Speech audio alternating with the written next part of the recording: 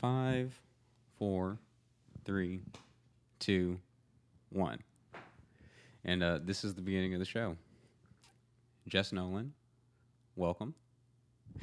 Is that typically what you go by, Jess? Mm-hmm. Yeah. A couple people call me Jessica. Okay. That's my full name. Gotcha. But I've been Jess since probably 8 years old. Okay. Mm-hmm. Did you pick that nickname or did somebody pick that nickname for you? So I have two brothers, and I grew up in a neighborhood with mostly boys, and I was Jessie for a while, just because I was running around with the boys, and then it just got shortened to Jess. Okay. Yeah. Okay. I was kind of getting my notes together today, and for some reason I had in my mind Maine, which is wrong because you're from New Jersey. Mm-hmm. Yeah, I knew it was from somewhere up north. I like Maine. Yeah? Yeah, it's pretty. What parts of Maine have you been to? Portland, and then just like hiking up in the mountains. I don't know. I went when I was really young with my parents, and I remember it just being beautiful. I'd imagine this would be a really good season to go. I feel like Maine probably has really nice falls. Mm-hmm. So you've got an album out, and I think it came out, was it August? Mm-hmm. Okay, and it's called From Blue to Gold. Mm-hmm. I'm always interested in how these things come together from start to finish. And I've been spending quite a bit of time with this album over the past few days. So congratulations. You've done a spectacular job on this. Let me start by saying that. Thanks. The name From Blue to Gold, I feel like you've captured the feeling, because it certainly as a listener anyway, it sounds like you kind of were, maybe kind of sad, and then we're able to come into something that's very hopeful and optimistic, which I think is kind of a way to encompass the way that this record really feels, right? Is it that on the nose? Like, am I reading into the name too much, or is that basically how No, it that's goes? it. Yeah. Which makes me so happy that it came across, and I didn't have to tell you. You just got it. I think you've done a really good job of capturing a feeling. It's one of those things where I listen to it and I feel like I just get it. You see what I'm saying? We're going to get into some of my favorite tracks, but I kind of want to rewind a little bit and let's give everybody an opportunity to kind of get to know you. How long have you been in Nashville? 5.5 years. 5.5 years. And you were at Frost School of Music at Miami. University of Miami. Before that? Okay, cool. Well, obviously, before you go to school for songwriting, you had to have been playing music pretty long, right? Yeah, so I started playing piano probably around 7 or 8. And then I was always singing. Like, as a little girl, I just loved, I was a very outgoing little girl. So I always had a little microphone, and I would be singing around the house, making up songs. My grandmother really pushed me towards the arts. She was a painter, and she always had opera on at the house, and she was like, you should be an opera singer. She just would plant these little seeds of you can do this if you want to. And then I was in choir, and I was in the musicals. For a while, I thought I wanted to go to Broadway. I was also super into journaling and poetry from probably around middle school is when I started documenting a lot of thoughts and feelings. And, around the same time, everyone starts feeling a lot of things. And the piano lessons sort of started to merge with the writing.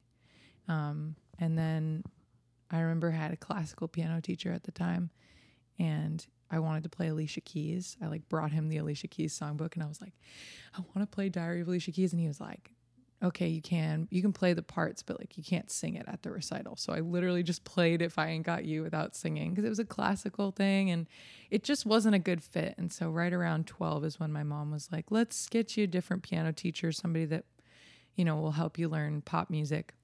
And that teacher, Ken Lample, he was the one that said, why don't you write your own song? Why don't you try to write a song like Alicia Keys does? And that was when it started. So cool. If I Ain't Got You is a good song to start with. Yes, that was the first one that I started with. And I thought she looked like such a badass up there, singing and playing. And she wrote the songs. And I just really connected with her from a young age. I just thought she was so empowering and awesome. And I wanted to be her. I dig it. Do you remember the first song that you wrote that you were happy with? you know what? And I want to get back to this. When I was young, I just wasn't judgmental. Like I wrote almost every day after school. That was my thing. I would come home and my parents have this old house that was built in like the early 1900s. And there are these pocket doors that you can pull out. And so the dining room, that's where the piano was. And I would like pull the doors shut and like pull this other, and I would just be in this little room. And that was like my safe space. And I wrote all the time. And I wasn't concerned whether or not it was good. I was just doing it, you know? And I liked, my parents were super supportive. They would sit and listen to the songs that I would write. And, you know, my piano teacher was really supportive. And just having that little unit that was like, you can do this. I didn't have much doubt at that age. You bring up a really good point, because kids generally don't. Yeah. That's not something that you figure out until later. Yeah. Is like you start to get nicks, and you know people start to have like strong opinions about what's good and what's not. Mm-hmm. But no, you're right. Kids aren't afraid to fail or you know make something silly and whatnot. Well, tell you what. Tell me about like one of the early songs that you remember. Mm-hmm. There was one song. It was probably the second or third song that I wrote. The lyrics in the chorus are, "Never making the cut. I'm not good enough. Try what I do. Walk in my shoes. I dare you." Uh-huh. Like very dramatic, you know, heart wrenching. And I'm a 12-year-old that like had not really gone through any struggle. So I don't know where exactly it was coming from, but I was just able to sort of like dig down and pull it out. And, it was like therapy for me, you know. It was like I could get these ideas out in a song and I could make them beautiful. And that song, I just remember after writing that being like, wow, that's cool that I just did that, you know. I don't know what this is about, but here it is. It's interesting, that little snippet that you gave me is still, I don't think you've ever really lost kind of the inner monologue part of your songwriting. I think that really, really comes through, especially in like a lot of your lyrics. Oh, it's probably my roommate. Okay, so you were about 12 years old when you started writing your own music and having these lessons. So do you remember at what point you decided that you were going to go to the University of Miami? I had been really set on NYU. Like I really wanted to go to NYU because I just had dreams of living on the Lower East Side. You know, little girl growing up in New Jersey. It's like, I just wanted to live in New York. So I had been set on NYU, but it was a really tough program to get into, and it was really based in production. And I hadn't done any recording in high school, aside from like maybe just recording a little bit in GarageBand. But this was like a production program, and so I just remember my piano teacher was like, check out all these other programs. And he showed me, you know, Berkeley and USC and University of Miami. And so I just, I kept my options open. And because there weren't a ton of songwriting programs, I just started applying to the ones that I knew existed. And then I went down, I think the turning point for me was when I went to do the audition down there. I flew down. I'd never been to Miami before. And it was beautiful. The weather was amazing. I think the audition was in November, so it was gorgeous. And the campus looks like a resort. I mean, there's like a lake in the middle and there's palm trees. And I remember after the audition just feeling like I had connected most with the teachers that had been listening to that audition. Oh, that's awesome. Yeah, they just, the program was at the time only 10 or 15 people in the program. So it was brand new. It had only been around for 3 years. And it was a totally different experience than the Berkeley audition where, you know, it's a music school only. So there were tons of, and I came from this tiny little town where my grade was 90 kids and I was the only songwriter. So I just gravitated towards the feeling of, community and small. And, that's how I ended up at Miami, really. Gotcha. So I went to MTSU for a similar program to what Miami has, but I was there for audio. I've always been curious about what it's like to teach songwriting because they also have a songwriting program, but I never took any of those classes. Do they approach it from a primarily theory perspective? Is it like, do they have classes on lyricism? Do they have classes on phrasing? Like, how exactly does that work? Yeah. So the program that I was in, they did basic music theory, basic keyboard. Like those were sort of like the core music classes that we took. And those were based in classical theory, which I thought what didn't really serve us very well, but it was basic theory classes. And then they had specific classes that were writing in the style of something. So we had like an Anglo-American songwriting class, which we wrote like old folk music, and we tried to emulate that style. Then we had an Afro-American class where we're doing like old blues songs. And then there was a pop one, which was like from the 50s till now, and we sort of went through each decade and tried to emulate the different styles. So like the teacher would assign you a song, like I got assigned a Prince song, and I had to write in the style of Prince. Do you remember what song it was? I don't remember. I'm curious. I don't. But that was sort of the approach there. And then as you got further along in the program, so like my junior and senior year, we had one-on-one lyric writing coaching. So like I was... my mentor was Craig Carruthers, who actually lives here, and he's been a Nashville writer since the late 80s. But we would have one-on-one Skype sessions, and he would just critique my lyric writing and give me prompts and stuff like that. And then there was also an ensemble that you could bring your original songs into a band. And so there would be kids from the jazz program that were in that ensemble and would read your charts, and you would try to like arrange the song and get it ready for a show. So, I would say all the people that were there had been songwriters. Like you couldn't really come to the program unless you had a basic understanding of writing. And although I did learn a lot of things, I was very diligent about not losing my voice while I was there. And they were encouraging of that. Like they didn't want to change us. They didn't want to make us do what they thought was good for us. They just sort of wanted to give us structure and options for how to construct a song. And keep our options open, which I thought was a really good approach. Sounds like it was. Mm-hmm. One thing I'm interested in, because before you got to Miami, you had been playing piano for a while at that point already. Do you feel like how much to your playing did Miami contribute, or how much of it was already there before you got there? Because when I listen to you, and clearly you have a very beautiful voice on your own, but you also have a very distinctive voice as a piano player.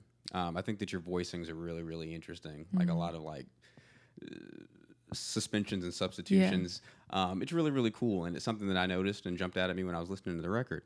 How much of that was stuff that you were already bringing before you got to college, and how much of it came after?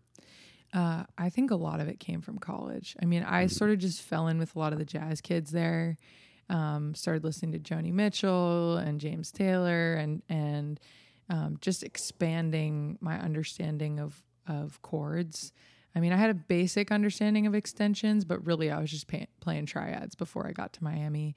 And then when I was there, that's when all the extensions and the substitutions and really just like falling into experimental chords and not being so strict about what I was playing. And I credit that to probably being around a lot of jazz musicians when I was in school. Very cool. I dig it. Mm-hmm. So at what point does Nashville come into the story? What did you do after you got out of college? So like I said, I had been really set on New York for a long time. And I remember spring of my senior year, I was like, I'm going to Brooklyn. Like, that's where I'm going to live. Started looking up rent in Brooklyn. Yeah, did you cry? And I was like, there's no way. There's no way. Because the one thing I had made a promise to myself while I was in school was like, I am not going to get a 9-to-5 when I graduate. I will get a part-time job if I need to. I will do what I got to do to pay rent, but I am not going to, leave school and immediately go into, working some job that I'm going to hate. I really want to give myself a chance to do this. So, I took a trip to Nashville. I knew one person here, and I came and visited and stayed with them. And I just liked the feel of it, like walking around in East Nashville. I was like, I feel like I'm in Highland Park, New Jersey right now. It was really beautiful. And then I looked up rent prices. I found a place for $600 near Belmont, and I was like, man, I'm just going to try this. So came here after living in Miami for the summer after my senior year, moved here, got a job lifeguarding and teaching swim lessons at the downtown Y, and been here ever since. Mm-hmm. Yeah, it seems like it's been fruitful and productive too. It has, and I was not expecting that. If you had told me while I was in college or when I was younger that I was going to live in Nashville, I would have laughed in your face because I just had so many ideas of what it was like in the South. Gotcha. Well, tell you what, let's get into the record. So I'm trying something new today because like I'll write like a blurb, and not because I want to be like a music journalist or sound like a music journalist, but it just kind of gives me it gives me a platform to kind of concisely explain how I felt about what I listened to, right? So this, and everybody's like, you know, wary of like comparisons or whatnot. Like when people make, at least when I make comparisons, I'm not saying, well, you sound like this person. It's just kind of like a reference point, if that makes sense. I'm not offended by that at all. So I'm going to read you my blurb. Okay. All right. So I'm excited. From Blue to Gold is a refreshing take on the singer-songwriter tradition, touching on the sounds reminiscent of Carole King, Tracy Chapman, Natasha Bedingfield, and Leona Lewis. It reminded me of like all those things kind of wrapped into one. This album defies expectations by subverting traditional song structures and exhibiting exceptional musicianship, but never forgetting that the song is the most important part. So, oh my gosh, that's my little blurb. I love it. Yeah. Do you like any of those artists? Well, everybody likes Carole King. Yeah. I mean, I get compared to her a bunch, which is the ultimate honor. Yeah. I mean, she's the standard for songwriting, in my opinion. Simple but interesting. Tracy, I mean, Queen, legend. Like, that's an honor. And then Leona and Natasha, like, that's what I was listening to in middle school. Like, it was Natasha Bedingfield, Leona Lewis, Sarah Bareilles, Alicia Keys, you know, like, it was that time. And I think a lot of young girls were listening to that same stuff. So I would definitely say, like, that's spot on. I'm kind of mad at myself for leaving Alicia Keys out. I think that's okay. Easy Like That could have been an Alicia Keys song, I think. I would love for Alicia to record that. Yeah. Let's put that out there. Tell me about that song. That song was a turning point for me in my writing. Pre this record, I had a lot of like dark and deep stuff that was personally, I hadn't worked through it, and I was putting it in songs as a way of dealing with it. And I had a lot of anger and sadness in a lot of my early stuff. Yeah, pre this record. I mean, this record seriously was a turning point for me just in my life, and I wanted to document that, of just my perspective and being more hopeful and, you know, leaning into love and trusting love. And that's what that song is about. I mean, it's just like letting it be easy, letting it be okay, and not in a cheesy way, just like being happy for once, and not constantly focusing on the negative parts or the, you know, the doubt. Yeah, my friend Mary Bragg helped me write that one. And she's, I don't know if you know her, but she's like Americana folk, wonderful songwriter in town. And she's just such a great lyricist. And it was our first co-write together. And I just brought her this idea. I was like newly falling in love. And I was like, I just kind of want to write a happy song. Like, I'm done writing all these breakup songs, all these heartbreak songs, all this sadness. Like, let's talk about the easy parts. Let's talk about the light. And she was like, all right, let's do it. And we wrote that tune in one day. So, well, shout out Mary. I'm very interested in, so it certainly feels like most of the time the lyrics come first for you, right? Now, what is it like putting lyrics that already exist to a melody? So with two of the songs on the record, I think When I Think About Myself and I Remember, they were both poems first. So I had been doing a lot of like free writing. Actually, I did this prompt where I have this big book of Maya Angelou poems, and I would before I read her poem, I would just take the title and write my own poem to that title. And so she has two poems, one called On Remembering and then one called When I Think About Myself. And like, I took those two and then wrote my own poem to it. And then once I started getting the music together for those songs, I just sort of took lines from the poems that I thought fit well over the music and morphed them as I was putting it over the music. So that's one way I do it.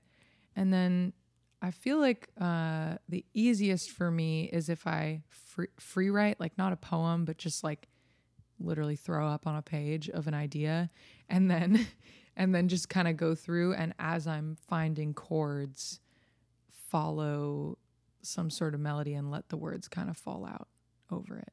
Okay. Yeah.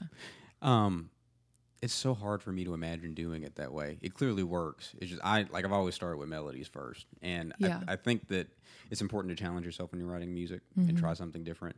I just sometimes don't like to try different things and whatnot, but it's just so interesting to take something that at least, I mean, poetry has kind of a cadence to it already, but certainly I would have trouble taking it and then now this is like a complete product. I almost always have to start with melodies. I used to be that way. Yeah. I think before this record, that's how I wrote most of my music, was a melody or a chord progression idea first. And I was like you. I was like, I need to get out of my comfort zone and try something different. Yeah. Yeah. I don't know. And I forget where I heard this quote, but somebody was saying like the lyrics aren't as malleable as the music. Like the lyrics have to be so intentional and picked through first, and the melody can be anything. And that really like struck me at the time, and that's how I started doing it. Yeah, I was going through it in my head trying to decide whether or not I agreed, and then I was like, no, I think that I do agree, because a lot of the times you'll write a melody first, and the lyrics that you want to write, they won't fit, whether for any number of reasons. Yeah, and then you feel stuck to the melody. And then you feel stuck. And you're like, oh, well, I already did it and I like it, so what am I going to do? So that's why for me, I think it's been nice to be like, okay, I know what I want to say now, and now I don't have to be like, oh, I can't find a melody. Like, I'm going to find a melody, but you can't always find the lyrics. That's actually quite insightful. I'd never thought of it that way. I forget where I heard that, and now I feel it's not my idea. It's someone else's idea that I stole and have used to my advantage to write this record. I mean, hell, ultimately that's all that we do. Exactly. Now, this obviously, because this is the most recent one, this is the one I've spent the most time with. Is this your first full length? Yeah. This is your first full length. Okay. Was that kind of a daunting process to go into? Were you scared? Or So when I set out to make this, I had set up the Kickstarter just to do an EP. Like I was like, I'm just gonna do 4 or 5 songs, and then my producer Ian was like, you have more than that. And we started like going through the songs, and I was like, man, yeah, I have a record here. So I've always dreamed about putting my full length record out, like since I started writing songs, I thought about it. It wasn't that daunting. It was like, this is time, it's time to do it. Like, let's get it. I think it's 11 tracks. Okay. So it's 11 tracks. How long had you been sitting on them before you put the Kickstarter out and started? So the first song that I wrote on the record was the last song on the record, which is Circle.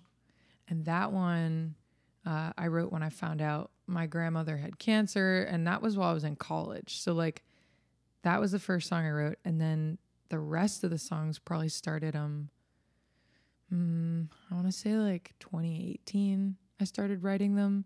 And then I set up the Kickstarter, or maybe 2017. And then I set up the Kickstarter 2 summers ago in 2018, and I finished the songs in that fall. So I was still writing while we were raising money to record. Okay. Is it ever weird looking back on songs that started several years before the record looked out for you?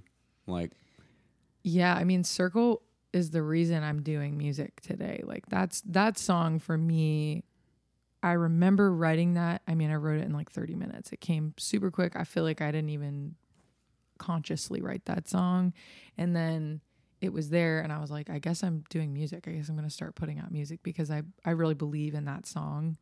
I think it's maybe my best song that I've ever written. Yeah, that song led me to making this record for sure. Interesting. Yeah. Okay. What is the what does the pre-production process look like? Because you had to get a band together for this record. So it started just me and Ian. At the time, we were roommates, which was wonderful because I could just get out of bed, make myself some tea, and walk over and start recording. And we just made piano vocal demos of all the tunes. That was the first step. And then I just spent a lot of time thinking about like how I wanted them to be arranged, and, going back and forth with Ian. Then we picked out who we were going to have like track, and we went in, I want to say it was December of 2018, and tracked for 2 days straight at Smokestack in Berry Hill. And we just got like the bones of everything. And so I would say pre-production was mostly just piano vocal demos, and then Ian sort of messing around with some programmed drums and just sort of getting an idea of the feel. And we also made a playlist of like reference songs, which was like Leanne La Havas and John Mayer, and there were some old songs like Joni Mitchell and James Taylor on there, but we did a lot of like digging for sounds and just trying to capture the overall vibe that we were going to go for. The band on the album is sick. Like, yeah, super A1 players on it. Thanks. Yeah, I feel very lucky to have those players on my record. So with that being said, I want to ask you a question. Mm-hmm. So I was listening to Like a Flower today on repeat because I was trying to figure out, there's like a mixed meter thing. Mm-hmm. Or what is happening? Yeah, so there's the intro, and then like in between the choruses, there's like a bar of 3. So it's like 1, 2, 3, 4, 1, 2, 3, 1, 2, 3, 4. So it's like 7. And before the band gets in the studio, that was already written into the song? Mm-hmm. Yeah, that was the original. Okay. Yeah. Was there any particular reason that you wanted to do that, or did it just feel right? So that song, I had just been playing around with dropping beats. Like I just wanted to like try to take out a beat here or there, and like, you know, I didn't want it to feel forced. I wanted it to feel so natural. And that song's about nature and how there are imperfections in nature that are really beautiful, and I wanted the music to reflect that. So I don't know, it just sort of happened naturally. Yeah, it flows super naturally. I was just listening to it, first of all, trying to figure out what exactly it was, and then I was like, man, this must have just been so stressful to rehearse, but maybe not. It felt natural to me. I mean, I had been playing it a little while when we went into the studio, so I think it just sort of fell together. And the musicians on the record, I mean, they're all incredible. So they were wonderful compliments to it. When you do the basics, like, are you marking the vocals, or is it just like everybody gets in, you've rehearsed it a few times, everybody just plays it, or do you try to get it like as live sounding as possible? Each song was a little different. Some of the songs I had pre-recorded like a scratch vocal that we would just play along to, and then I did the vocal after the fact. And then there were a few that I did the vocal and the keys at the same time. And we kept it. Yeah. Oh, word up. Yeah. Balance is a very uplifting kind of love tune. Mm-hmm. What I like about this album is like there's a decent balance between like ballads and very, very upbeat tunes. Yeah. It looks like it's very popular on Spotify too, but it's also one of my personal favorites. What do you remember about the writing and recording process for this song? It's funny that you bring that one up because that one started as a ballad. What? Yeah, it was a song called The Sun and the Moon, and I had this idea, and it was this like sort of flowing ballady thing. And I brought it to my friend Josh Blaylock, who many refer to as the mayor of Nashville. He's been here a long time. He went to Belmont. He was a keys player in Dynamo for a long time, and he was actually the first person I met in Nashville and has been one of my closest friends since moving here. And I brought him that idea. And if you know Josh, like he's got like 100-watt smile, like he's beautiful and he's just so loving and joyful. And when I brought him this idea, he then showed me like this little like beat that he had been making. And I was like, let me try that over this. And it turned into a dance song, you know, just because he was involved in it. And, I really, at that time, I had been writing a lot of ballads. And like I said, I was trying to get out of that. I was trying to write more uplifting, positive lyrically. And I was also trying to just, you know, up the BPM on a lot of the songs. So I was just falling into like this groove thing, which is cool. But I wanted to have songs that like people could put on and dance to, or just like roll their windows down and drive to. So that was a beautiful process, bringing that to life with Josh. I never would have guessed that it started as a ballad. Yeah, I can show you the original demo. It's very different. That would be super cool. It's very different. It was weird because one of the questions I was going to ask you was if you had kind of had the flow, like the flow of tempo changes already planned out, or if they all just kind of developed naturally. I would say the more upbeat songs came later as a result of me realizing that a lot of them were sort of just grooving at this same place, and just trying to push myself out of my comfort zone with that. Mm-hmm. Were there other tracks that you would have liked to include on this album that maybe didn't make it, or did you like single these 11 out and say, all right, this is what it's going to be? We probably had like 25 to 30 that we had demoed, and then it sort of like narrowed it down. And there were a few that didn't make it onto this record, but like might make it onto the next one. I think since I'm so early in my career, I'm realizing that there are people that write songs and then don't put them out for like 6 or 7 years because it's just not right for that record. And since I'm a noob, I don't really know that yet. And so I've been discovering that through this process of putting the record out and sort of thinking about my next record. There are songs that I wrote before this record came out that I think will be on the next one.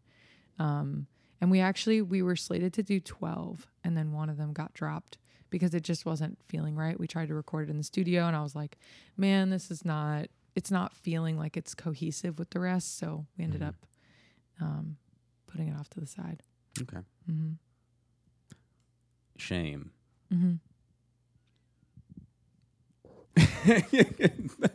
So yeah, I like this song a lot. Thanks. And it's interesting, and we're gonna get to Nashville Musicians for Change here in a bit. But it's one of the like there's some songs that, especially depending on where your mindset is at, they have an ambiguous quality about them, because certainly at face value this sounds like it's a relationship oriented song, and I'm not misreading that, am I? I think people have interpreted it like that. Yeah. But the part that kind of makes me go like back and forth is like there's this this montage of I still believe in freedom, right? And it's kind of like, well, what I'm not really clear on what's going on there. I know I like the song a lot, but tell me a little bit about how what the inspiration behind the song is. That song came after a really tough writer's block that I was going through, and I think all artists and creatives struggle with that of like, where, how am I going to get this back? How is that magic that I felt last time I made something? Where is it? How do I catch it? And I was sitting at the piano, and I just kept thinking like, write what you know. I was like, what do I know? And I was like, I know what it feels like to be a woman. I know what it feels like to be a woman in the music industry. I know what it feels like to be a woman in a male-dominated space, and that's where that song came from. Okay. Just like my relationship with that, and not letting my fears of saying the wrong thing or being too bold or being too loud. I mean, I think all humans go through that of like, am I doing too much right now? Am I going to be too much for someone? And we end up like confining ourselves. Like it's not even the patriarchy or white supremacy or whatever it is that's holding us back. It's, that's there, but it's the ideas of that in our own head. And then it's us that stop ourselves from being our truest self. And that's what that song is about, is like freeing myself, and hopefully other people listening to it can feel that freedom of like, I'm not going to let this hold me back. I'm not going to stop myself. I'm not going to let my past or my shame or any of that stuff stop me. I was reading a lot of Brené Brown at the time too. So yeah, she talks a lot about how shame is tool of the oppressor, and like, it doesn't work. Like it doesn't work at all. So there's no place for it. Interesting. You bring up an interesting point.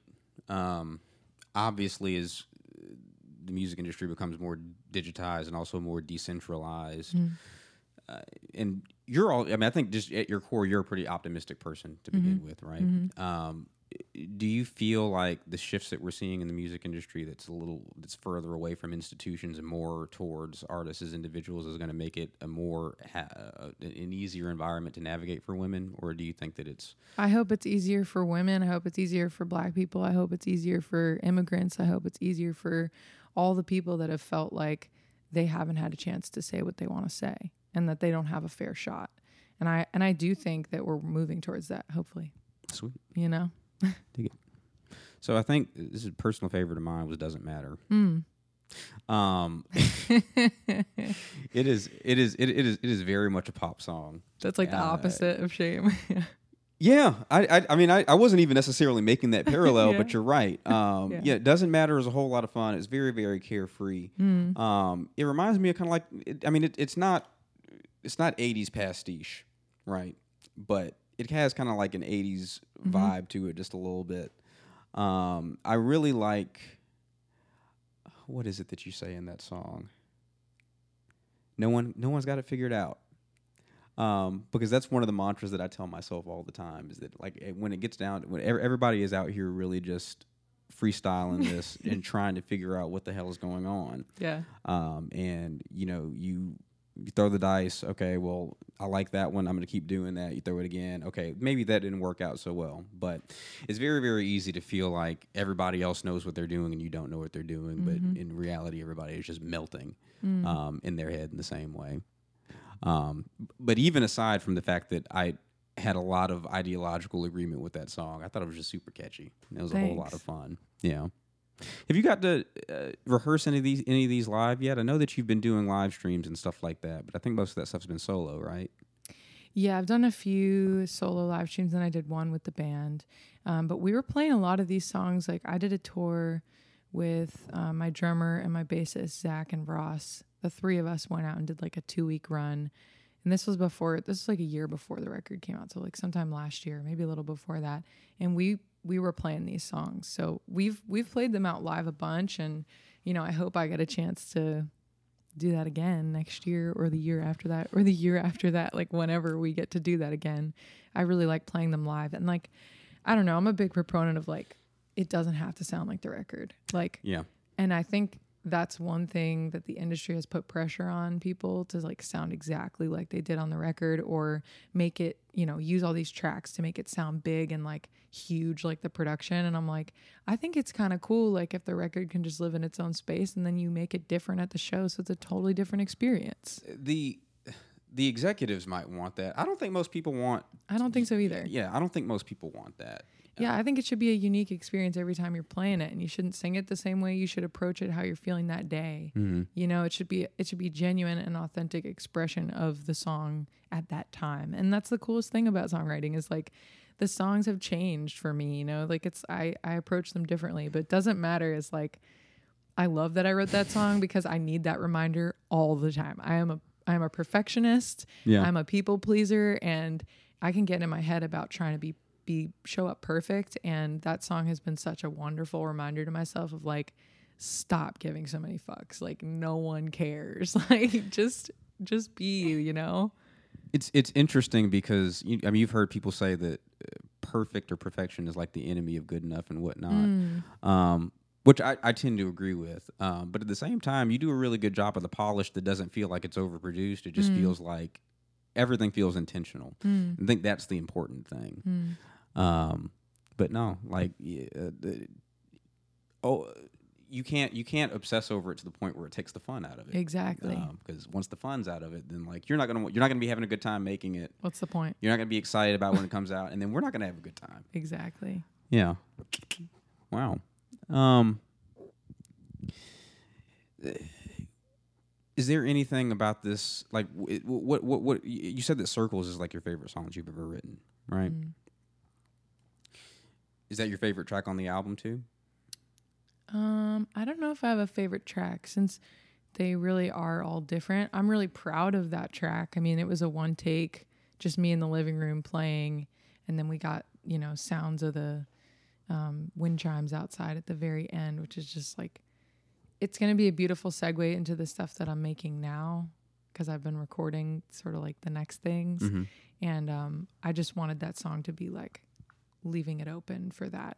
I am proud of that track, and I'd been holding on to that because I just wanted to do it justice. And at the time I wrote it, I was like, I just don't think I'm ready to perform it in the way that it needs to be performed. But I'm really proud of that track. Yeah. You sound very excited about this new music that you're working on. Mm-hmm. Yeah. Can you talk a little bit about it, or is this going to be a surprise that we have to talk about another time? No, I can talk about it. I got no label telling me not to, so fair enough. I can talk about it. Yeah, I recorded 2 songs. One is a song from my first EP that I sort of reimagined, and then the other one is sort of a winter song. I would not call it a Christmas song, but it's like I don't know, it's a comment on what this winter is going to feel like compared to the other winters. Okay, what do you mean when you say that? Just like with the pandemic and, this year has been unprecedented in so many ways. And I've had this song for a little while that I have been waiting for the right winter to put it out, and I updated some of the lyrics, and it just feels right. Like, so yeah, that's gonna come soon. Those two sweet. songs. Okay, well, I'm very, very excited for those. One thing that I'm interested in, because music marketing and what's the word, promotion is.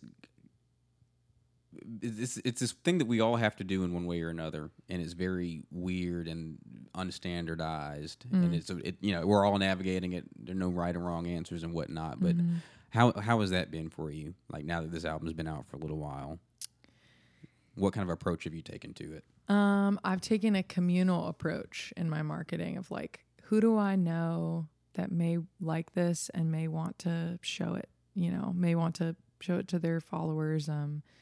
I didn't pay for marketing for this record just because I didn't have the budget for it, really. And some people may say that was a bad decision, but I think, I'm not touring right now. Like, I'm like, I put it out so that people can find it and listen to it. And I'm hoping that people find it in organic ways, And so I've just been doing partnerships with people that make sense, like us doing this podcast, and BMI has been great at helping me get the word out about it. And, I don't know. I'm not too concerned with like stardom or fame or anything like that. Like, I just want it to be organic. And I'm hoping that through my community of like the people that I play for and sing for, sharing it, that, the word will get out about it. And, social media is a fucked up place. It's a, So first, I would say money in music marketing doesn't go nearly as far as people exactly think it was. Like first of all, it has to be good. Like, you have to have something worth sharing. Second of all, people have to care about you. You know what I'm saying? And I think that the way that you do it will go a whole lot further in the long term than a few dollars will. Yeah, I've spent money on marketing before and felt like it was a waste. Oftentimes it can be, especially because I think a lot of the time, you like as musicians, we just want shit to get heard more than anything, right? And a lot of people engage in like, paying for promotion or playlist placement and all this kind of stuff with no real goal in mind. Like, sometimes promotion really isn't even about the record itself. It's about you and, giving people a reason to like invest in you and what you believe in and that sort of thing. Like, for you, social justice is something that's really, really important, which I think is true of a lot of musicians, but you seem to take a much more active role into it. So I didn't even mean for that to be a segue into Nashville Musicians for Change, but we're going to do it anyway. Sure. So you've been here for 5 years. How long has it been since you've been doing Nashville Musicians for Change? So like many, I think, organizations that have popped up over the last, I don't know, how long has it been since George Floyd's murder? It was June. We're in October now. So yeah, I don't even know how many months that is. That's when it started. So is it that new? It's that new. Oh. So Elena Anderson, she's the founder. She had this idea for a little while, and I think that all of that sort of sparked her to be like, let's do this, So she started it, I want to say, it was probably like mid-June, and sort of brought a few of us in on the ground level.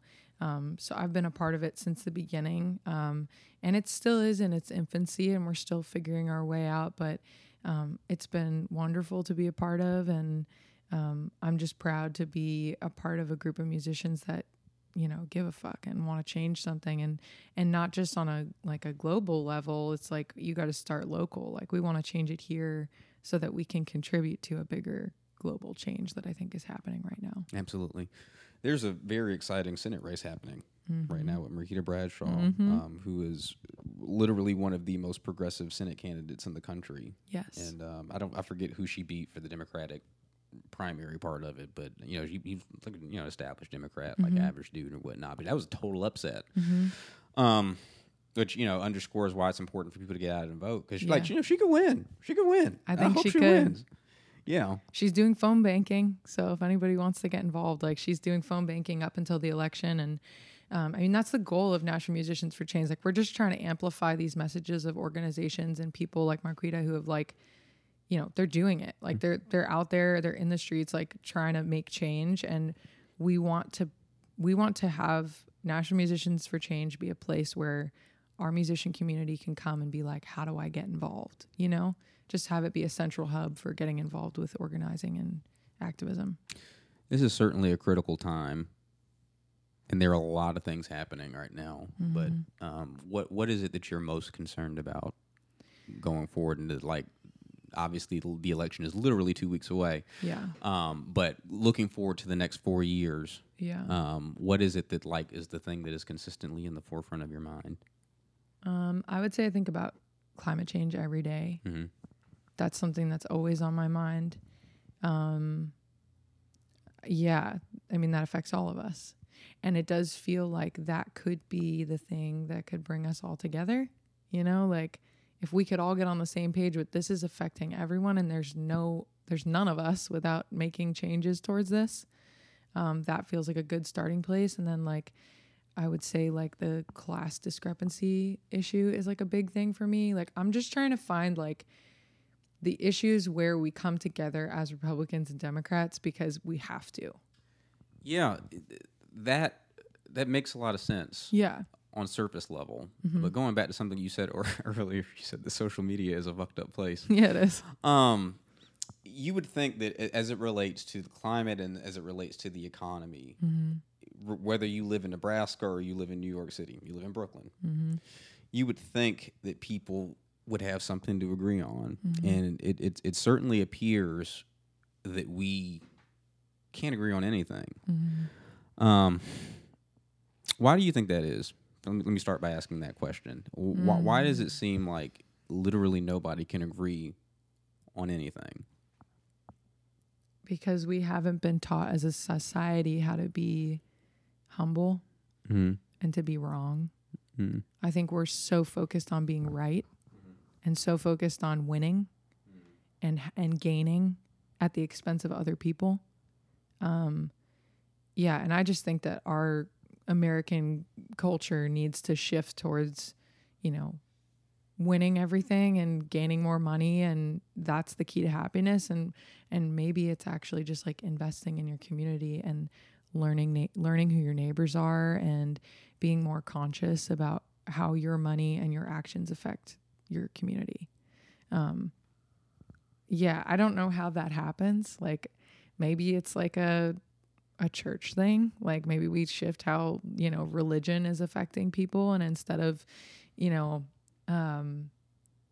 I don't know. I don't know what the answer is. I don't have all the answers. I wasn't looking for anything. Yeah, I wanted your genuine opinion. I mean, that's my opinion is like, I think that there are a lot of people that are, low to middle class white living out in rural America that have not been exposed to the communities and cities. And so they just see people that look different from them as other and different and wrong and criminals. And I don't know how that exposure happens, but that's why I say the church, because I just feel like maybe that's a way to bring people together. Maybe that's a way to unite people for a common goal of like actually caring about people that don't look like you and that don't live near you. And just because you don't see it doesn't mean it's not happening.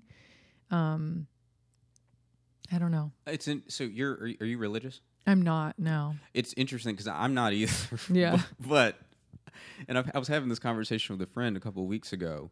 There are very few community institutions outside of churches. And especially for people in our age group, that's kind of something that we just don't do anymore. Yeah. And while I would certainly advocate for a world that is more secular, I'm also coming to the realization that for most people that without some sort of religious body, they don't have any community roots. Yeah. Yeah, totally. I don't, and even like when you talk about like rural America for the most part, like if you live on the coasts or you live in the city, those people are overwhelmingly secular. They're people that go to church, but for the most part, that's not necessarily the lens through which people view their lives or the world. But when you look at the country's interior, they do, which is one among several reasons on why there's so much division between, coastal cities and hubs and that sort of thing. Like people who live in the country, like like when you look at it on the outside, it looks like they have conflicting interests and conflicting visions of the country. And I think that some of those cultural divisions ultimately serve to undermine what we very well could have in common. And it kind of stresses me out because it's hard for me to see a way forward if there are two fundamentally different visions on what the next 20, 30, 50, 100 years should look like. Even when, like you talked about climate change, part of the reason why it's so hard to sell people on is because you have a lot of oil and gas companies who, drill and they frack and they do all this, that, and the other. Those are in overwhelmingly rural communities. Coal. And a lot of people see it as a threat to their livelihood. And that's on top of the fact that most, like the manufacturing base in the United States, has either been automated or shipped overseas. So those jobs are gone. If you're not working in oil or you're not working in a coal mine or something like that, and you live in a place like Texas or you live in a place like West Virginia, the only thing you can do is work at Waffle House or Walmart or Wendy's, which doesn't pay you a living wage. And, they kind of leave those people out there just to, like, wither away. When it comes to something like the Green New Deal, Democrats never sell it as something as, okay, well, these things are going to go away. Here's what we can, these are the jobs that we can create for you instead. It's always this whole thing of, it's almost like kind of like you're like super educated, like elite Democrat type likes punishing poor white people who live in the middle of the country, which that only reinforces a lot of the stigmas and belief systems that can sometimes like proliferate in rural areas. It's a losing formula for everybody. Exactly. It stresses me out. It stresses me out because just like you were saying, when it comes to the climate, when it comes to the economy, it seems like there's room to agree. Yeah, I mean, you look at some of those farmers and like they know that it's happening. My boyfriend's from Southern Illinois, so I've been out there. There's Trump flags all over the place. It's a very conservative, religiously conservative place. But they're experiencing climate change and they know it's real because their farm is gone. Their crops are gone. So they know that something is changing. They know that, there has to be a better way. And, they're worried about feeding their families like you're talking about. Like it's a matter of how do I survive? How do I pass on something to my kids? So I do think that it's about like what you're saying, like making sure that we have like a standard minimum wage, like $15 minimum wage everywhere. Like, why is that not a thing? Healthcare for everyone. That shouldn't be a negative thing. Like these are things that I think could help everyone across the board, not just people in cities. And that to me seems like the way to do it. And maybe it's the way that we're presenting it as Democrats. Like, I'm Democrat, but like, because I have to be like, I don't like if there's no other option, you're forced into it. Yeah. And so I'm like, let's get rid of this weird 2-party system and make it so that, it's like the people's party. Like what's wild about it is that in the same way that like you can see and I can see that there is room for like average working people to agree. Yeah. The one thing that elected Democrats and Republicans agree on is that, look, we're not going to make any fundamental changes to the economy. Yeah. They all agree on that part. Yeah. They agree, well, no, healthcare shouldn't be a human right. They agree we're not going to raise the minimum wage. Yeah. Even though the last time it was raised was what, in the 90s? I don't know. I'm not going to look it up right now, but it's been a long time. Yes. They'll fight about all the cultural issues, and I'm not saying that there isn't a discussion that needs to be had about the way that we treat one another and the way that we live with one another, but they, like for example, Republicans will be all gung-ho about corporate handouts and shipping jobs overseas, but they'll be like, okay, but guess what? We don't believe in abortion though, so haha, vote for us. Right. And the Democrats will be like, yeah, I mean, it's okay if we appoint a bunch of Wall Street people to the cabinet because, guess what? We have Black Lives Matter signs in front of our office and whatnot. And it's like, okay, well, act like it. You like literally, if you want to show that Black Lives Matter, Black folks are disproportionately affected by poor living standards, Yeah. poor wages, affordable housing, $15 minimum wage. Like Yeah. those are some of the ways that you can communicate your solidarity that has real material benefits for people. Yes. Rather than just putting a sign up. It doesn't cost you anything to put a sign up. Yeah. Yeah, it's like moving away from the capitalist structure that has reigned supreme here for all eternity. Like, I don't know. We need to move some wealth around. It's fucked up that there are, a handful of millionaires and billionaires in this country that could eradicate some of these problems, but because it's their money, and these corporations, because it's their money, and they don't have the same moral compass that a lot of us do, like, it's not going to happen. And that blows my mind that we can't just like distribute some of that wealth out a little more and make it a little easier for people, Yeah. I mean, I'm preaching to the choir, I think, but it's not a matter of can't. It's a matter of won't. Yeah. They just don't want to. Yeah. I'm not totally hopeless about this. Like, very similar to Marquita Bradshaw. Have you heard of Cori Bush? Mm-hmm. Yeah. Yeah. So for anybody that doesn't know who Cori Bush is, she's in the House of Representatives. She just won a really big race in Missouri. It was the same district where Michael Brown was shot.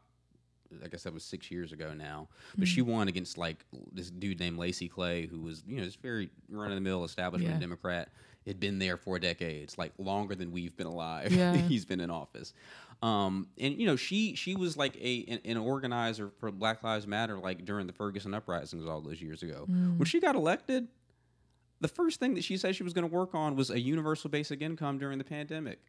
Like, that was the first thing that she was focused on. It wasn't all this weird, hey, look how woke I am. It was like, people can't pay their bills. Let's do something. Yeah. And that seems like literally the ultimate Black Lives Matter signifier for somebody that is elected is economics. Yeah. Anyway.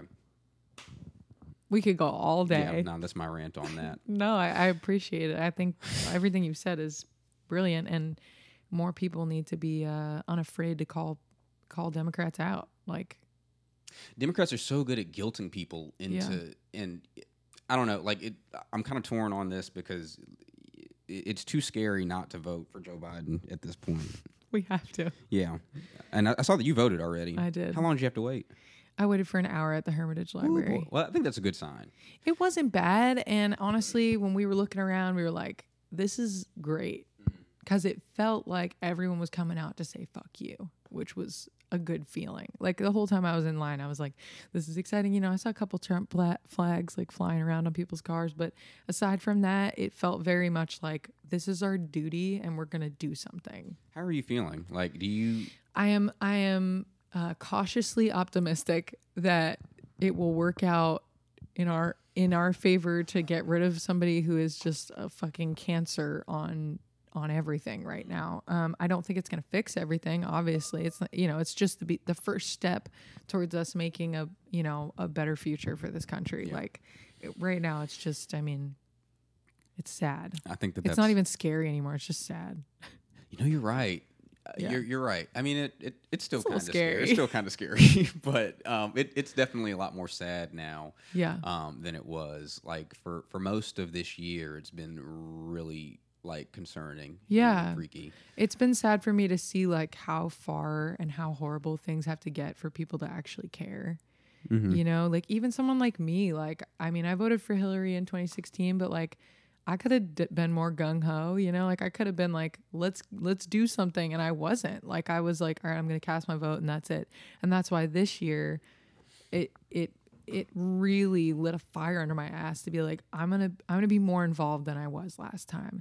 And I'm going to do a little bit more just so that I can look back and be like, I did something, I did something to try to work against it. And if he does get elected again, I can at least say that I was working towards it, and I gave a fuck. And like, I don't know, and I'm going to keep doing that. Like, I'm committed. I really feel like now that my eyes have seen the realities of the situation really clearly, I can't look away. Like, I can't just act like it's not happening. Just because it's not maybe affecting me doesn't mean that it's not my problem.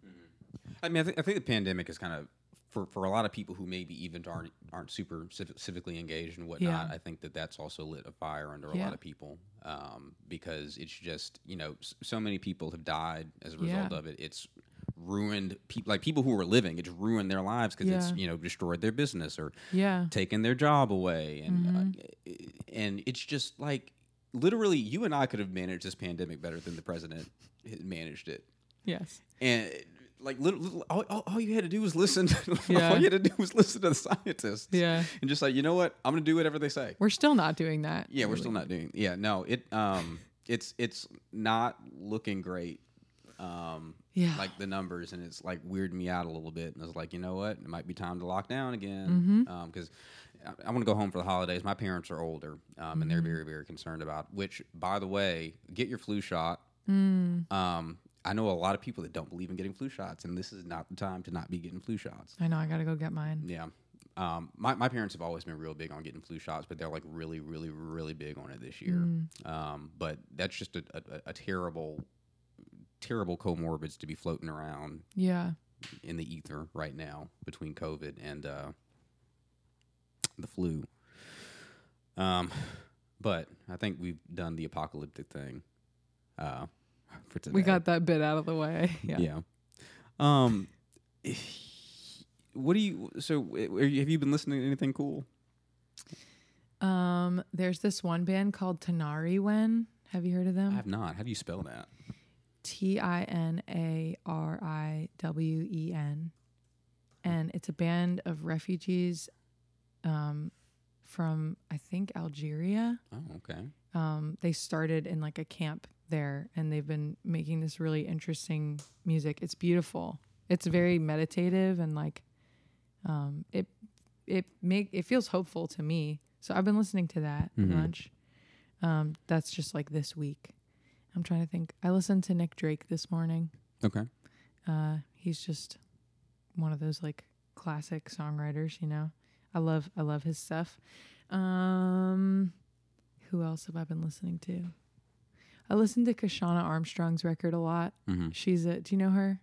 No, I think either she popped up in your artist like fans also like section, or she's in your bio. One of those things. I literally saw that name today. Yeah, she's another Nashville writer here in town. She was a music therapist for a while and then moved here, and you should check out her record and interview her because she's a brilliant writer. And yeah, she I think wrote the song of the year. I mean, the song of the year and the record of the year. Like, her record's called Listen. It came out February before the pandemic even hit. And I don't know. She's just like prolific and ahead of her time. And okay. Yeah. So I've been listening to her record a lot just because it makes me feel hopeful that somebody that like I know and interact with is putting that sort of music out right now. Like we need protest music now more than ever. And I'm excited to see what comes of this year musically from the Nashville musicians specifically. I'm going to be sure to check that record out, and I'll also reach out to her since that you've given her the endorsement. But it was weird. Great. I was like, that literally just saw that name today. But yeah, she's in your fans also. Like, yeah. You've co-written with her? Yeah, we wrote a song called Mistakes a while ago together that I put out as a single. And then we wrote a song together over the summer over Zoom that I really love. That I think, and it's a commentary on everything that's been happening. And I was really happy to collaborate with her. I'm probably going to put that one on the next record. So, yeah. I want your opinion on this. Sure. Should people expect all musicians to be civically engaged? Is that a fair expectation? I don't know. I don't know if everyone has to be, but I feel like all artists should feel a responsibility to understand what's happening in their environment and in their community and in their city. I mean, I don't know. We're connected. We're all connected. And I think that the issues that are affecting the person over in North Nashville it affects me too, you know, just because it's not like a direct effect, you know. I think we're way more connected than we want to believe to everyone that we live by. And so I don't know. I think it's an artist's responsibility to reflect the times. Like Nina Simone said, like you have to reflect what's happening. And if you're not right now, I think you're ignoring it, or you're choosing to look away, which is fine too. I don't think you have to be explicit about talking about it, but I think if you're actively engaged in knowing what's happening, and that's going to affect what you write. Okay, I like the way that you put it, because you added the qualifier of actively understanding what's happening. Yeah, and I don't think it has to be this person is dealing with this right now. Like, it doesn't have to be explicit. It doesn't have to speak exactly to the issue, whatever you're writing. But I think if you know what's happening as a person, and you are allowing that information to be in your brain, then what you're going to write is going to be informed. Okay. I asked that question because a lot of the time, first of all, whether it be journalists or whether it be just average fans, people have an expectation of, the people that they look to, whether they be musicians or actors or what have you, to have an opinion, a well-informed opinion on, whatever the issue of the day might be. And a lot of times, some musicians just don't, and it's not necessarily an indication that they don't care. Maybe they just haven't done the reading, or maybe they're, busy with other things. Like, there's been several examples this year, but like the one that's like the one that like sticks out in my mind was, so Cardi B was buying a house, and her real estate agent was Armenian. And up until about maybe a week and a half ago, maybe 2 weeks now, probably about a week and a half, Armenia and Azerbaijan were embroiled in a dispute. I mean, it was a small scale warfare and whatnot. And it has a lot of complicated historical and ethnic roots and whatnot. But obviously, the United States Armenian community was very, very upset. And Cardi B was buying this house, and her real estate agent told her about it and asked her to post about it. She was, this person was like, my people are being treated really, really badly. Cardi B was like, oh, of course, understandable, from the right place.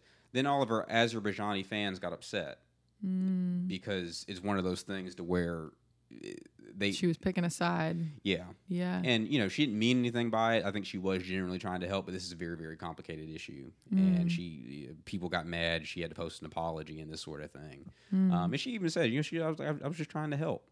But there are lots of instances like that where people maybe put their foot in their mouth for having a lack of understanding of the issue, or you can see something like what happened with J. Cole.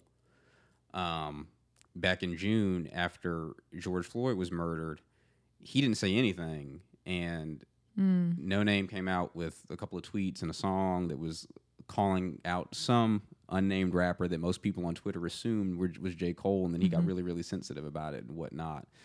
And I just wonder about that. Like, I wonder if sometimes people look at media figures and assume that they know more than the average person, and have well-informed opinions about what's happening and whatnot.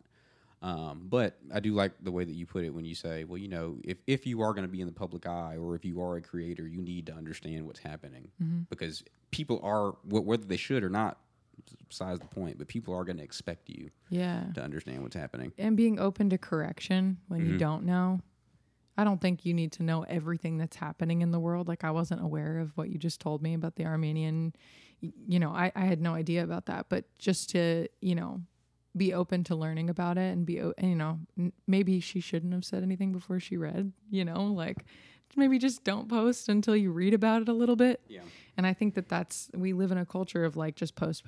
And before I post something, I like to read and make sure that I know what I'm posting about, so that if somebody asks me, I can talk about it. I don't want to give off the idea that I know things that I don't know anything about, and that's been a big thing for me this year, of like, just read.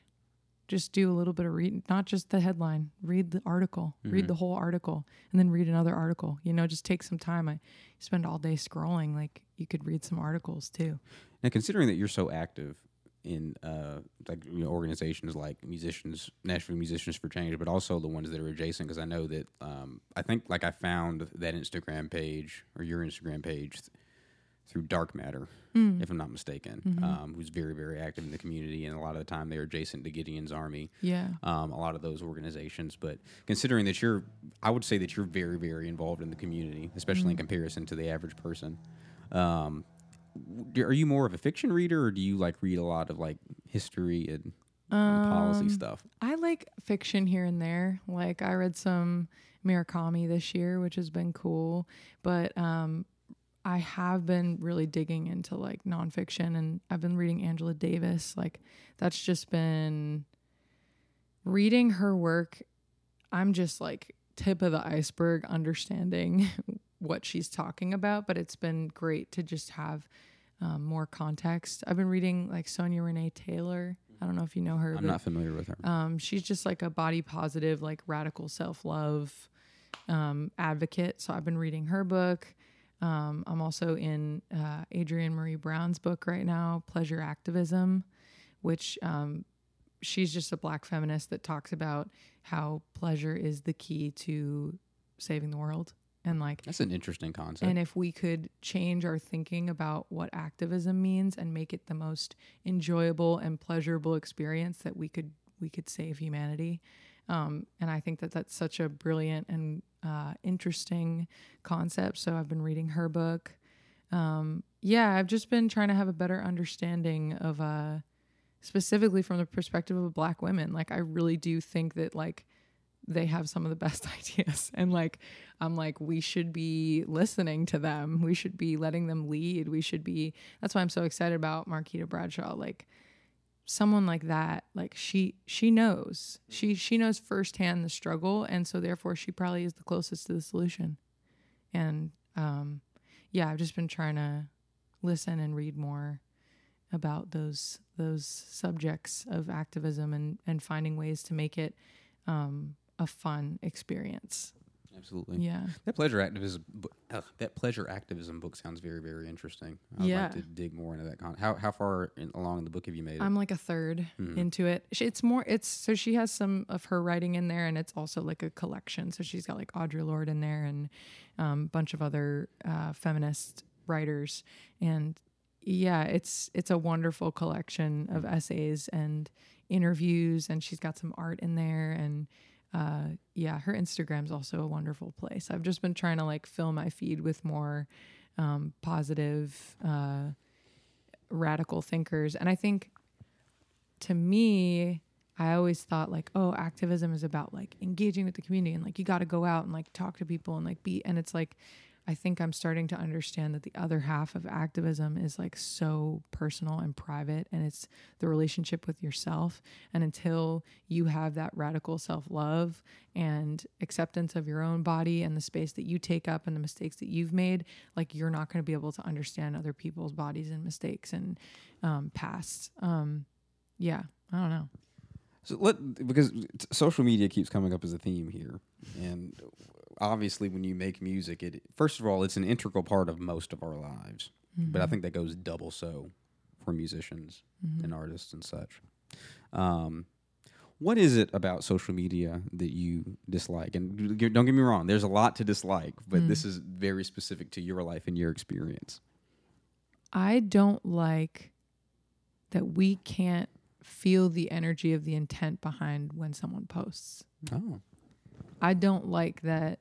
I don't know why someone is posting something. Is it because they feel like they have to show someone something? Is it because they are trying to feel better about themselves, because they genuinely want to share with their community? I don't like that we can't know that through a phone. And you could know that if you were talking to someone. You could feel the energy of why someone is saying something. And I feel like we understand so much about the in-person interaction that is completely taken out of social media interaction. And I hate that. I really despise it. And I don't think that it's healthy for humans to primarily interact on social media. And that's what we're doing right now. especially with the pandemic, it's like you're spending hours a day interacting over the phone, and that human to human energy that you can feel maybe over the phone if you're talking on the phone with someone, but definitely in person, is completely gone, and the intent is assumed. And I don't like that. I don't like that I have to assume why someone is posting something. It takes out a level of connection that is irreplaceable. What would you say to those people that say that social media has made the world more connected than it's ever been? That's kind of like the alternative perspective on it. Yeah. Well, I think it's complicated. It's so complicated because it has opened up like all these people that I'm like telling you that I'm reading right now. I found through social media. Like, I think it's the step beyond social media. What do you do with the information that you take in from social media to legitimately connect? Is it like you just read the post, you like it, and you scroll? Or is it you read the post and you think about what that post really is, and then you try to interact in a more meaningful way? Like if I see somebody come up on my social media and I feel like inspired by what they posted or what they said, I text them and I say, do you want to get coffee or do you want to go for a walk? Like that for me has been the step beyond just interacting over social media and trying to connect in a more meaningful way beyond that. Yeah, I would say very few people take that step. Yeah. I mean, it's easy to feel like you did connect with somebody when you just interact in that short way. Yeah, I don't know. That's a whole Pandora's box of like. Have you seen that documentary, The Social Dilemma? Yeah. Okay, what did you think about it?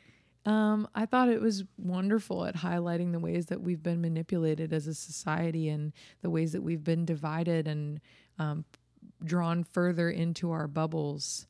For me, it was a good reminder of my addiction to it, and I think we're all struggling with an addiction to it.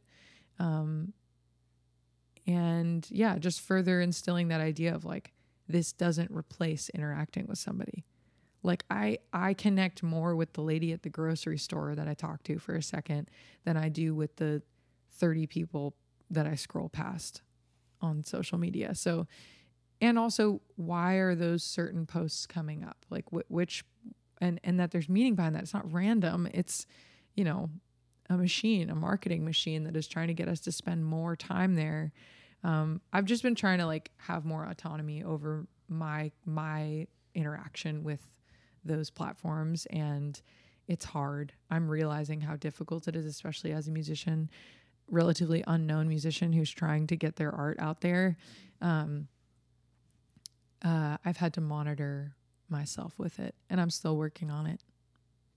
You spend a lot of time outside. Like you're kind of like an outdoorsy person. Yeah. I feel like people who spend a lot of time in the outdoors, I feel like are just better at managing their social media time than other people. Maybe. So let me tell you why I say that. Because like for for most of my life, like I have periods where I run a lot, and I have periods in my life where I don't do anything. And I didn't do much for like the hardcore lockdown times. I didn't do anything, and especially like that, probably like the period from where like George Floyd was murdered until maybe a couple of weeks before the debate. I was not feeling great. I was spending a lot of time on social media, and then I started running 3 times a week. Started getting up earlier, and I just got bored with Instagram. It just did not.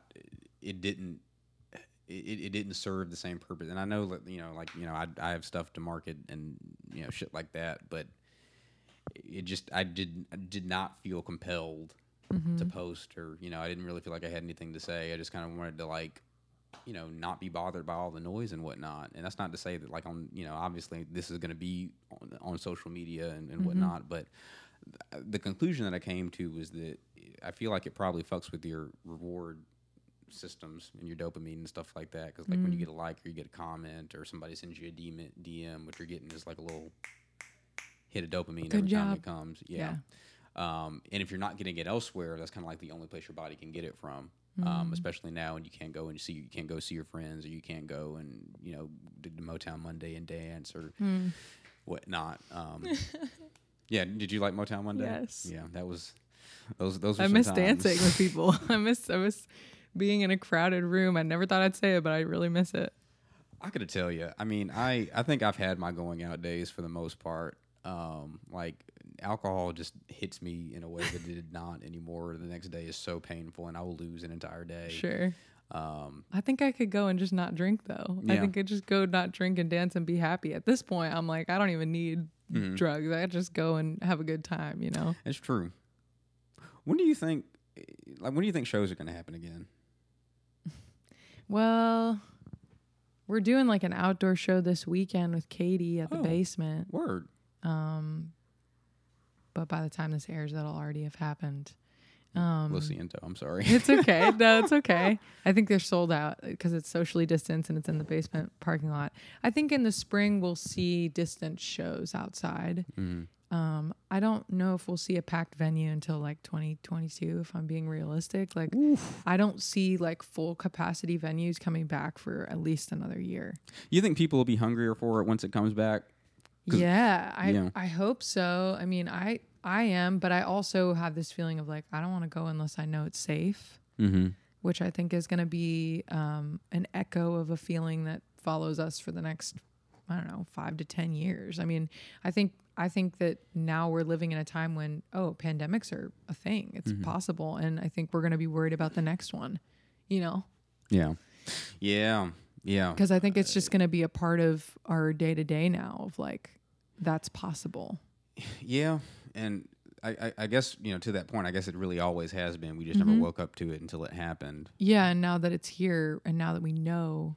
Did you, and I know there are a lot of conspiracy theorists who, they think it was 5G or, some people say that it came out of a laboratory, but have you read much about like the scientific description on how exactly COVID became a thing and came to the United States?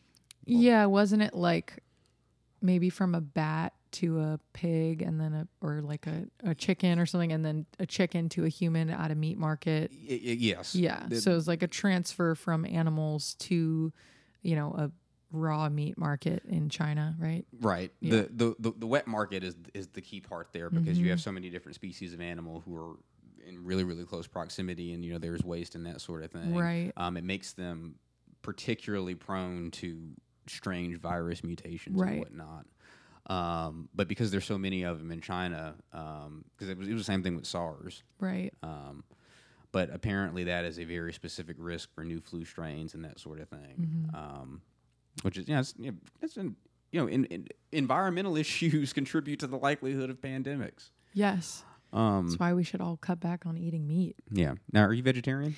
I try to keep vegetarian. Our neighbors, they have chickens, so like I'll eat the eggs that we get from the neighbors, and like, we've gone to the farmer's market and gotten wings and grilled them. Like, I'm very mindful of the meat that I intake. I don't like eating processed stuff from, wherever, a fast food restaurant, I try to limit my intake, and I feel like that's what everyone should do. Like, it's not, you have to be vegan now, and that goes back to this idea of like one or the other. Like, we're such a black and white, all or nothing society. It's like, no, maybe it's just like, don't eat meat every single day, or don't eat it for every single meal. And like, my family's like Italian American. Like, we had meat with everything. It was like bacon or pork roll on the eggs, turkey or chicken for lunch, and then steak or meatballs for dinner. Like, that's not healthy. It's not good for the environment. It's not good for you. It's not good for the animals. Like, it's not good all around. And I feel like if we could just come to a global understanding of that, and then just cut back, it would help. It sucks because for so many people, bad eating habits are incentivized. Yes. Like, if you go up Gallatin, there are fast food restaurants everywhere, but there's one that I'm thinking of in particular is the Wendy's. I was going somewhere. I can't remember where I was going. I passed Wendy's, and like the line was just like, and this was like probably 5:30 on a weekday afternoon, and they've got like the 4 for $4 deal, and you can get chicken nuggets, and you can get a bacon cheeseburger, and this, that, and the other, and it's cheap, Yeah, and it's quick. And for people that have kids and they maybe work 2 or 3 jobs, it's really, really hard for them to go to the grocery store, get a bunch of Whole Foods, have time to cook that. It's, it's not just people's eating habits. It's people are literally forced into this system to where they have very few time, cost, and health efficient options for them to eat. And that just, that's like the intersectionality of all these things that we're talking about. They're all affecting each other. If we raise minimum wage and these people didn't have to have 3 jobs, maybe there would be a different option. You're right. It's like if we just started making things a little bit easier for people, and I think that the world would just be such a better place. It all seems so simple, doesn't it? It does, but it's not. It's not. And it is like a convenience thing, It's like companies like Amazon. It's like they just like killed small business because it's people, and social media plays into it. It's like immediacy. I want it right now. I want it cheap. I want it fast. I want it, people don't have patience. And I've had to examine that within myself. Like, we were ordering a lot of stuff from Amazon before the pandemic hit. And then I started thinking about, like, can this wait? Like, can this wait a week? Can I go get this like at the local place? Like, and it is like a mindfulness, and I have the privilege to be able to do that. And I know what you're saying of like, a lot of people don't have that. And I think it's more of like creating that space for people to have the opportunity to be mindful about the way they spend their money. But if they don't have money, they can't. Yeah, no, it's one of those things where it's like, and I didn't think that you were castigating anybody. It's just like, I know that there are a lot of, people who are like militantly vegan, for example, who castigate people for their eating choices. A lot of people have very little choice. I mean, in the most aggressive way, I guess everybody has a choice. Yeah. But is it a one that's really conducive to the realities of their life? Yeah. For a lot of people, it's not. Yeah. It's not just people are just lazy and people just love cheeseburgers that much. It's kind of like, what are you gonna do? What are you gonna do? Yeah. Man, we need to get back to gardening. Do you garden? I do garden. Oh, okay. Tell me about gardening. That has, the last 3 years I've had a garden, and it's been the most wonderful way to realize how easy it is to make your own food, like grow your own food and eat your own food. And I think that if we could just like bring that to more people, like teach people how to garden, it's not that hard. It's not that expensive. It's a little bit of time every day watering, but there is so much power in growing your own food. And I see that as like a way forward. Yeah. What kind of food do you grow? I grew a bunch of kale. I had tomatoes, jalapenos. I made jalapeno poppers, which was awesome. Apparently peppers are real easy to grow. Yeah, they are. They're not hard. I had like 4 different jalapeno pepper trees. It was awesome. He grows cayenne peppers, which was weird. I didn't know that they came out green. They're green before they're red. Yeah. But he'll give them to me and I'll make them with salmon and that sort of thing. Yeah. How do you prepare your kale? Because I like right now I have like a bunch of spinach and collards and kale in the refrigerator. I'm always trying to figure out ways to like make them interesting. So I will pull the leaves off of the stem of the kale, wash it all, and then I put it in a big bowl, and I like put olive oil over it, and then I put my hands in there and I massage it, and then I'll leave that in my fridge. So it's like ready to go. If I want to make a salad, just throw it in there, and it's pre-massaged. So it's like, it already has like a looseness to it, and it's not like crunchy. You can also just throw that in the oven, make kale chips, or you could throw it on the stovetop and like put that on top of rice, or you could put it in the blender, blend it up, and make kale pesto. Kale pesto. That sounds like it would be pretty good. Yeah. It sounds like, you've gotten real creative with it. Yeah. It's been really fun for me. And it's like, it's not expensive. Like, it's cheap. Like, you buy kale seeds like $2 and you plant, you can have kale for the whole summer. Okay. It's like. Sweet. Yeah. Aren't there a lot of municipalities that are very, very hard on like gardening codes and restrictions on like where you can and can't have a garden? I think that's true. And of course, of anything, it's true. Like, when you're in like probably like Germantown or North Nashville, it's like maybe you can't in that, that space in front of your house that's like technically public, but you own it. Is it that space between like the sidewalk and the street where like that would be the only place for someone like in an apartment to have a garden? And yeah, I do think that that's like restricted. I wouldn't be surprised if it's like impossible if you live in an apartment to have a garden. I don't know. We need to have more community gardens. Like in my hometown, my grandpa is like in charge of overseeing the community garden, and it's like just in the park. So like maybe in Two Rivers, we had like a little space where we like put a bunch of garden beds, or like in Shelby, there's space for that. I'm talking about these things and maybe they exist. I don't know. I haven't looked into it much, but that would be such a cool way to like get people engaged in growing their own food. No, absolutely. It would be, and just like, going back to that whole church thing, it would be, a good community thing too, and just make people feel like they're a part of something. Because I feel like that's something that a lot of people are really craving right now. Yeah.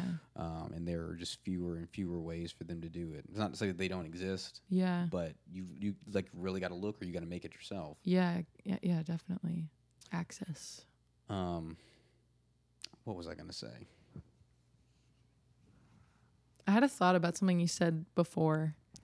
You were talking about how you started running instead of like going on social media all the time. And it's like, it feels like the difference between being in nature and like watching TV or watching social media is like the choice between like fresh fruit and candy. Oh, absolutely. Like they have the same like sweetness and like the same like, oh, this is so delicious. But like the long-term effects of it are so drastically different, and one just takes a little bit more effort, like you go pick the fruit or go buy the fruit. Yeah, I don't know, I just thought about that. No, you're absolutely right, and it's weird because I don't know, like the doing something that's a little difficult on a consistent base really has a way of enriching your life. Yeah. But I don't know if it's like a biological thing to where like, the human body is like trying to be efficient, so it doesn't like friction. So I don't know if that's why we lean towards it, or I don't know if it's maybe it's more culturally enforced and, save time and, right. Treat yourself and this sort of thing. And you need to take care of yourself. Yeah. But, and this is going to sound weird, but part of taking care of yourself is doing things that are difficult. Yeah. Like when I... Yeah, we're a bunch of little babies. we in a lot of ways we are. Yeah, we don't like being uncomfortable. We don't. And I think that some of that has got to be biological. Like, totally, yeah. But when I started running this summer, and I've run before in my life and whatnot, but it'd been a long time, and like I was like winded after a mile and a half, and I ran 5 miles this morning. And they sucked. They sucked, but you feel better for the rest of the day, and then you also just get this sense of accomplishment. We're just like, I just did that. Totally. You see what I'm saying? It's worth it. Yeah, absolutely. And what's crazy is that you can apply that same mindset to anything that you do. Like, for example, like I love sitting here and talking to people about these things. I hate post-producing the video. It is literally one of my least favorite things to do. I hate it so much. But I have to do it. It's, I guess, kind of the price to do the fun stuff and whatnot. Yeah. And I'm sure it's the same way when you make, like, I'm sure that there's something that, like, something musically related that you would just, like, rather not do. Yeah, I mean, the mixing process is, like, such a pain. I mean, you're, like, listening to these minute details and you're trying to decide, like, what is the final thing going to sound like, and I mean, that process was pretty tedious. That was like probably my least favorite process of the record, was the mixing part, was just going back and forth on these notes and trying to make decisions there. But I knew that, like, okay, this is going to serve a bigger picture, and I'm going to do this. And, I didn't like the marketing part either. But I'm going to do it. Like, I'm going to do these things to serve the bigger picture, and I'm going to change my perspective on it instead of just complaining and acting like, oh, this is awful. I shouldn't have to do this. It's like, how do I look at this in a positive way?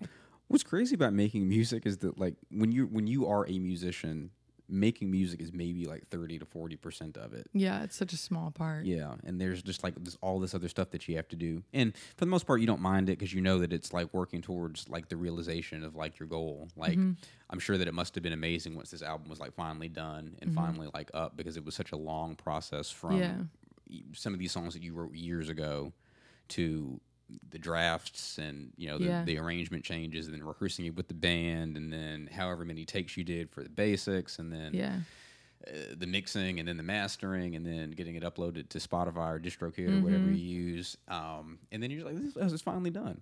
Yeah. And it's going to be there forever now. Exactly. Do you like Spotify? As a as a platform for listening for music, like as a user, I think it's like super user friendly. I love the playlists. I love the way it's set up. Like it feels very user friendly. I don't like Spotify. Like you can't be a creator or like really like love musicians and love Spotify truly. Like deep down under that like convenience of the app, I'm like, I don't get shit from this platform. Like I mean, I don't make money from streams, period. And like, I don't have many streams on the album, but, I should have a little bit of money, you know. It's like I put this thing out, people are listening to it and consuming it, but I'm not seeing a return. That to me means that something's wrong. And like everything else in our system, it's like I think that we just don't value art in the same way that we did. Like it's so accessible now, and Spotify has just made it so easy, and all these other streaming platforms have made it so easy to just access it, and people take that for granted, you know. My hope is that something else comes out that takes over and is more fair and helpful towards musicians. Have you ever imagined what that looks like? I think Patreon is close. Patreon's a good example. Patreon feels like it's just the artist has more control over who is watching and who is consuming, instead of just a free for all of like anyone can get it for super cheap or for free. It, you know, I think it goes back to like being mindful, and like the consumer right now is not being challenged to be mindful. They're just anything all the time whenever they want it. And I think that I don't know, Patreon feels like a place where somebody has to actively say, I want to support this person, here's a little bit of money for the content. I believe it and I support it, and yeah, I don't know, something like Patreon. It's weird. You would think that by now more musicians would have embraced Patreon. Yeah.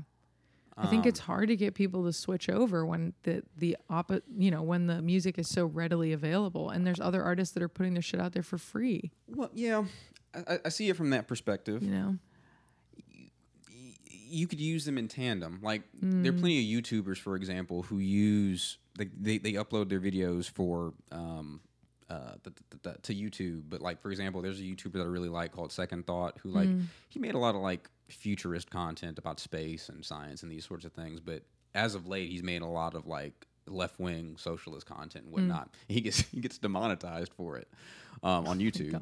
So he's like, yeah, YouTube keeps demonetizing my videos, so follow my Patreon.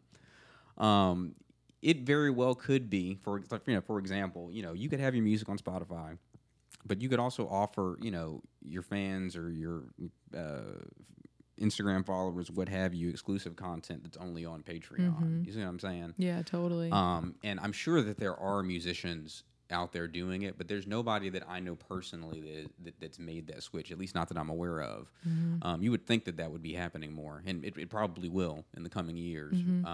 But I remember when we were at the lake, you said something that for most of your life you had grown up thinking that all you could be was a musician, right? Yeah. And I think that for a lot of musicians, it's hard for them to imagine themselves outside of that particular realm of creation. Yeah. You see what I'm saying? Totally. Like what you do is inherently creative. You can also get creative on how you make your living, yeah, totally. Because like even when I listen to your record, like your personality shines through it, and really like there's songs by plenty of artists that I like, but I'm only like adjacently connected to, like. But when you have fans, they maybe found your music, but it's you that they have really invested in. Whether that be through concerts, tickets, or T-shirts, or posters. Sure. You know what I mean? Sure.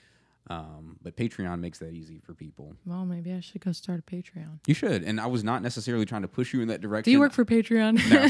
No, this isn't a trap or a shameless plug. It's just weird. Like Spotify is not a good guy. Spotify is not on our team. No.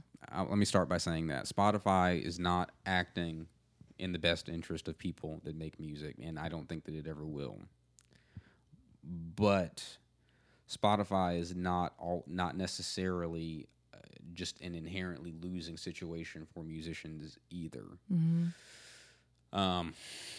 It's a double-edged sword. Like, it's like Instagram, you know, it's like the same thing. It's like you can reach so many people through that. Like, I've definitely had people discover me through Spotify that have then transferred over and followed me on Instagram. Right. I don't think I got any money from those people though. Right. Well, and you know, so it is like sort of channeling them to some sort of platform where there is, you know, my work is valued. Right. I think that we're similar in this respect. That I'm also very, very optimistic, and I believe in what's possible. Spotify, and this is going to sound weird, Spotify makes it possible. And I know it doesn't feel like that list for you because it doesn't feel like it for me either right now. Yeah. Spotify makes it possible for musicians to be able to make a living off of their music solely. Now, listen to this entire thought, because they're not doing it because they love you and they think you deserve it. Their business model is totally separate than yours. Okay, but if you're somebody like Russ, I don't know if you're Russ, if you know who Russ is. So Russ is a rapper, to make a long story short, and this is probably like the third or fourth time that I've told the story on this podcast. But he is a rapper who, for maybe, I don't know, 18 months, for 2 years, he dropped a song a month, which for the kind of music that we make is literally unheard of. But like, the volume isn't the point. The point is that it's consistent. Like, you've got an album out, and you're about to put out 2 more singles sometime before this year is over, right? But that consistent output feeds the Instagram algorithm, and it pushes your music out to more people. And even before you get fans who are willing to invest in your shows or your live streams or your merch, you get to a point where that can be self-sustaining. I mean, there are plenty of people who make, $400 a month from their streams, which ain't a whole lot of money, but like, I think there's like $12 sitting in my DistroKid account right now. Sure. Like $400 a month, that's something. Yeah, that's something. And then when you factor in that it's not going away, your music's still going to be there 3 years from now. That's true. You can start to see how it can work on your, it's like buying online real estate. Totally. You're right, and I don't think I've been putting out music long enough to feel that yet. That is also true. But I believe you. Well, thank you. And I can't wait for that day. I don't like it's one of those things, and you don't see this like for like the people who make like the most poppy music that there is, or people who make like EDM. They've kind of already bought into this, but those are art forms to where what is commercial takes precedent over everything else. And there's always friction between people that make music like that and people who make music that is, they're giving you a portion of themselves. And as a result, like, if you're somebody that's like really, really artistically oriented, and you see how flippantly the world treats your creation, there's like this degree of cynicism that develops, right? And like, I'm just always trying to actively encourage people not to fall into that, because even if you make, some, like, I don't know, progressive Celtic music or something like that, you can find an audience for it, and the internet makes it possible for you to make your living out of it. Yeah. Now, is it going to be easy? No. It's going to take it'll take some time. It'll take some effort, and it's going to take you being consistent. But it's possible. Yeah. And it's possible in a way that it wasn't 20 years ago, because at that point, somebody controlled distribution. If they didn't like it, they made sure that nobody heard it. Right.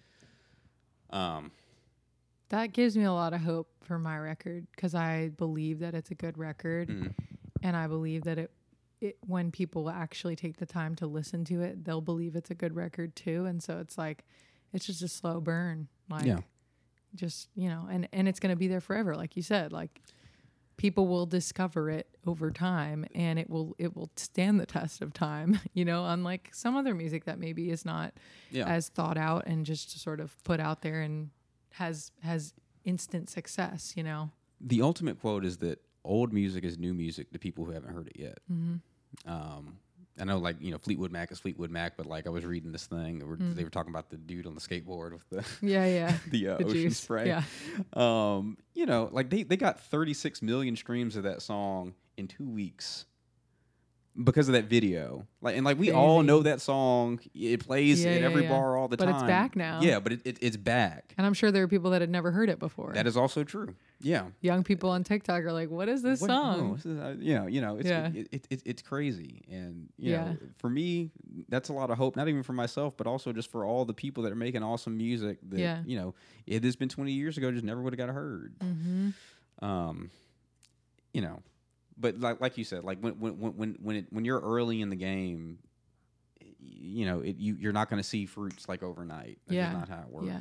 Well, and I think it's been important for me not to focus on that. Mm-hmm. And that's the external validation and the streams and the numbers and all that stuff. And I've been working very hard to not keep my eyes on that and rather keep my eyes on what's happening around me, who's making cool shit that inspires me, what can I be involved in, present with what's happening and not so concerned with what happened yesterday or where am I going to be tomorrow. It's like all I have is right this second. I'm here with you. Mm. That's great. That's good. That's good enough. I don't need to be striving for something that's outside of my reach or something that I haven't gotten yet. Because that's a never ending game. Mm. That's a never-ending game of wanting what you don't have and wishing you had more. And I don't want to live my life like that, Yeah. Excuse me. And you don't seem like you're, like super worried about all the metrics and that sort of thing. You seem like you're very grounded and genuinely like what you do. Yeah, I do. But that stuff is. I mean, social media is built for me to want more followers. That is true. And I feel that. Like, I feel that when I'm on there. I'm like, I hope, somebody likes this or somebody discovers this. And that thought is definitely there, but I try not to, ground myself in that thought. I feel it. I just, that whole diatribe was just like, I want people not to be so hopeless about how the music industry is changing. Mm-hmm. And like I said, at some point we're gonna do something about Spotify. Yeah. But in the here and now, in the present, as we're talking about, you just have to do your best to make it work for you, and not worry about you in relation to it. Yeah. Just worry about you and yeah. It's the tool that you have right now. Exactly. But anyway, I know that you wanted to remind people to vote, so I'm gonna let you give your If you have not voted yet, go vote. It matters. I'm going to make sure that part gets out. Yeah, we're 2 weeks out. Like literally, I think it's 15 days today. It matters. I'm so frustrated by people that think it doesn't matter or think that it's just a losing game.